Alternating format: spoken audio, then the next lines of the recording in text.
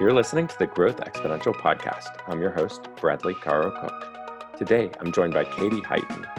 Katie is the co-executive director of Essential Partners, whose mission is to equip people to live and work better together in community by building trust and understanding across differences. Katie, welcome. Thank you so much for having me. I'm just thrilled to have you here because the mission of your organization is so important, especially in today's day and age. Could you share with us at a high level about your organization? Absolutely. We have been around for 30 years, actually, and working in a space to make it possible for people to have the conversations they need to have in their communities, especially in the difficult moments. We were formed actually by family therapists, which makes us a little bit different. And what that means is that we actually equip people with the skills to recognize what's going wrong in their conversations and to essentially ultimately work and live better together by communicating more effectively across their differences. Wow, that's powerful. I'm super curious. Can you share with us your story? Like, take us back, as far back as made an impact on this journey, having you be co-executive director, and those life moments or events that led you here. Absolutely. Yeah, I love that question. And stories are something so important to our work too. And I love this idea of sharing stories. And for me, I was raised in a military family and moved all over growing up to different communities, different cultures within the US, and ultimately studied international relations. And my focus, especially in the start of my career and in my graduate school, was really connected to that upbringing in the military of saying, how do people work together? How do people wrestle with the difficult moments together? And in graduate school, I actually studied foreign policy and religious conflict. So that kind of combination between policies and decisions and identities. And loved that combination because what I found over the course of both my work in Israel, Palestine, and in Lebanon, and even within kind of the work that we do in communities here, is that so often we struggle to talk about what matters most. And when identity and pieces of our identity get mixed up in that, it becomes really hard to figure out a path forward when we have so many pieces of who we are coming together in challenging moments and in moments of difficult decisions, especially. After graduate school, especially, I started looking for organizations that weren't necessarily just focused on resolving conflict or on going to places outside the United States and fixing their issues. I really wanted to say, okay, in my own backyard, I want to know who's doing the work to help people have these conversations, who's leading the field. And what I found is that Essential Partners, which was at that time Public Conversations Project, had really been instrumental in creating many of the other organizations doing this work in the field. And that intellectual kind of grounding, that foundational expertise, has really helped make us some of the best folks doing this work. And actually, what I love too is that we aren't just stepping in and fixing people's problems.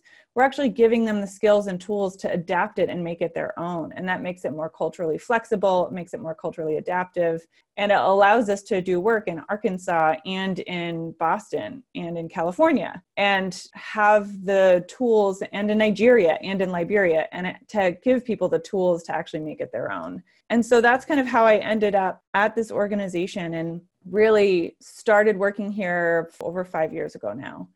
And this process have learned so much about both the work that we do internally, but also the work we do within our own organization to help us connect as a team, to help us do our work more effectively in the world. And it's really a luxury to be able to work at an organization that tries really hard to practice what it preaches and keeps me here. That's amazing. Wow. I'm just blown away. How are you operating in so many countries in the world?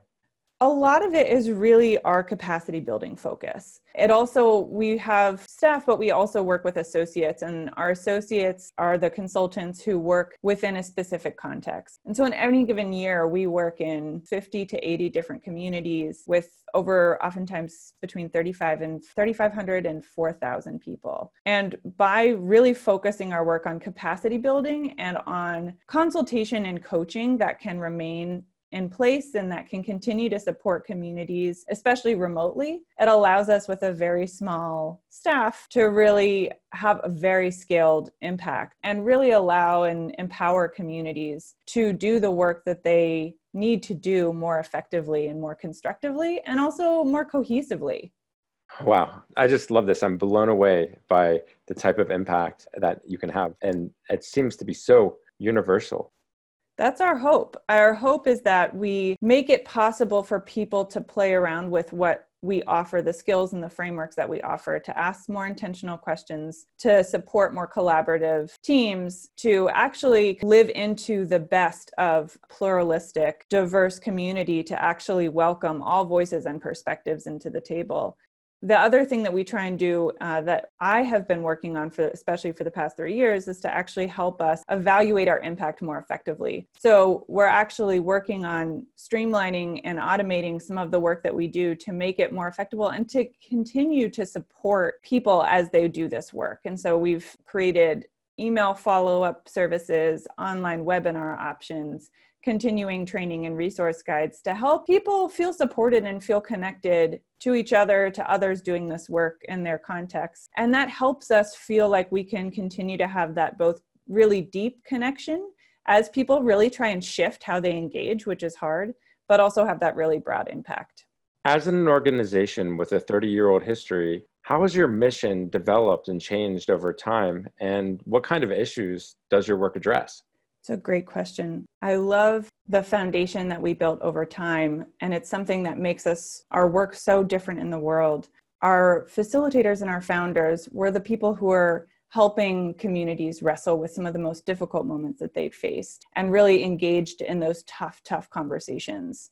What we found over the past 30 years is that we can actually help equip people to have those conversations in their own context and in their own way. And that allows us to have a broader impact. It also allows us to give people a gift that they can continue using as they move forward in their communities together and face difficult moments in the future. And that means that we do work on issues. Right now, we've been working a lot on the issue of guns in the United States, working a little bit again on the issue that we were founded on abortion. We've also been working a little bit and more on diversity and inclusion efforts, especially in organizations and institutions, especially like nonprofits, who are really working to build a more diverse workforce and support their communities in more inclusive ways, but struggle to actually shift to engage those folks who are from those non-dominant identities in new ways. So as we've grown into more of this capacity building, the other thing that we've really intended to do is this robust evaluation.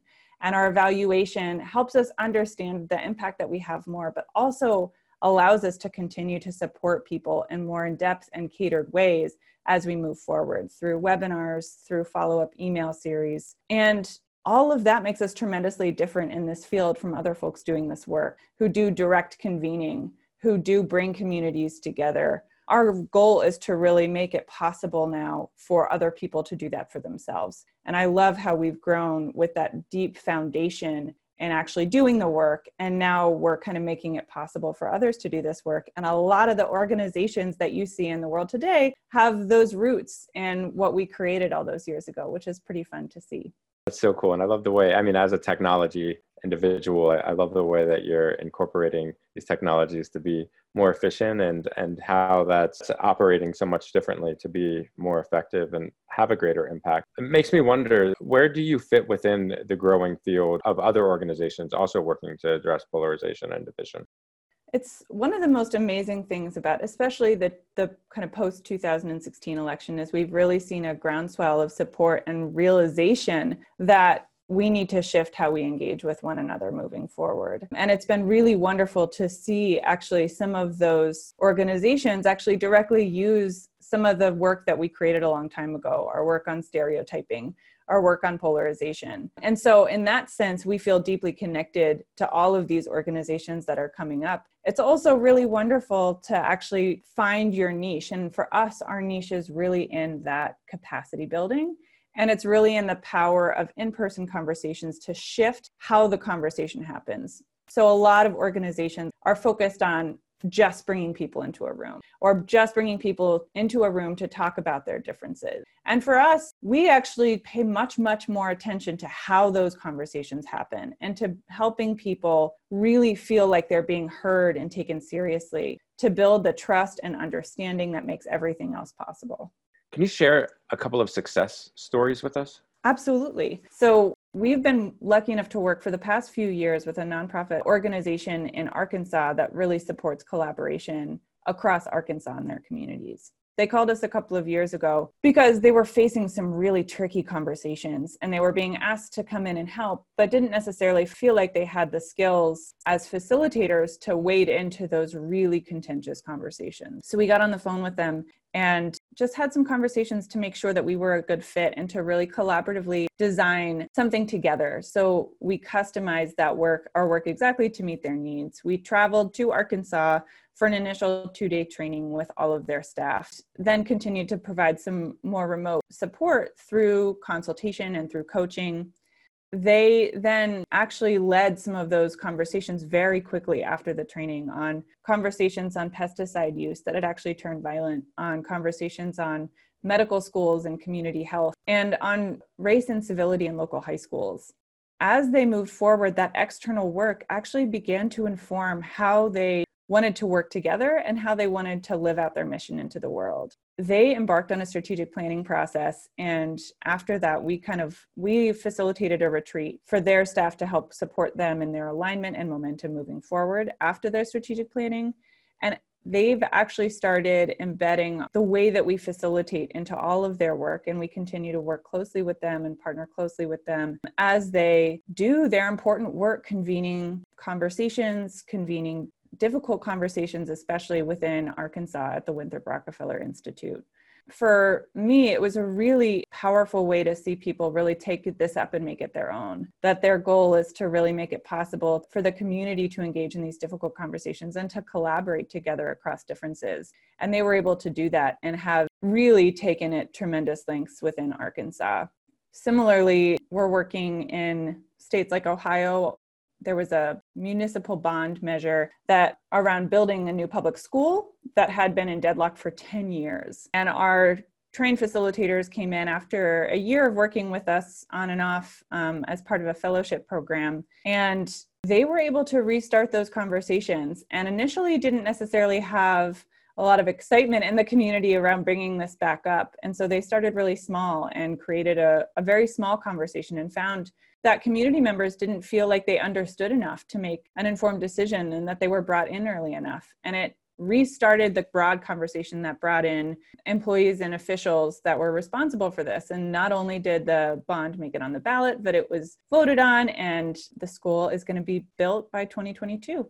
So we do that within the United States a lot, but we also work internationally. We've been working with a woman in Jordan who's been holding conversations among refugees in Jordan to help them think about what they need to be successful. We've been working with folks in Finland to help them integrate and think about how to support refugees in the Finnish context as well. And so those are just a few stories of the ways that we've worked. But for that nonprofit in Arkansas, I think especially it's such a great example of the way that we were able to customize our work to help them live out their mission more effectively in the world. Wow, you're doing so much good for so many people. How is it that our listeners can help you in accomplishing your mission? That's so kind of you to ask. I think for us, the first thing that you can do is if you're interested in working with us, if you're interested in helping your nonprofit either live out its mission more effectively in your community or within your own staff, feel free to give us a call. We're always happy to give a free consultation as part of a way to help support our mission in the world as well. And so you can always reach out. My email is Katie, Katie, at whatisessential.org. And that's WHATISESSENTIAL.org. And if you feel like you'd love to support our mission in the world, we would love to receive a gift and appreciate any amount that you're able to give as well. And you can give on our website as well. And that's the same as my email at whatisessential.org. That's great. Well, I want to thank you so much for being here today for the Growth Exponential podcast. And I wish you tremendous success in all your worthy endeavors. Thank you so much. I really appreciate your time. I'm excited to see where this goes. You've been listening to the Growth Exponential podcast. If you know an executive director or nonprofit professional that you think I should interview, shoot me an email at bradley@growthexponential.org.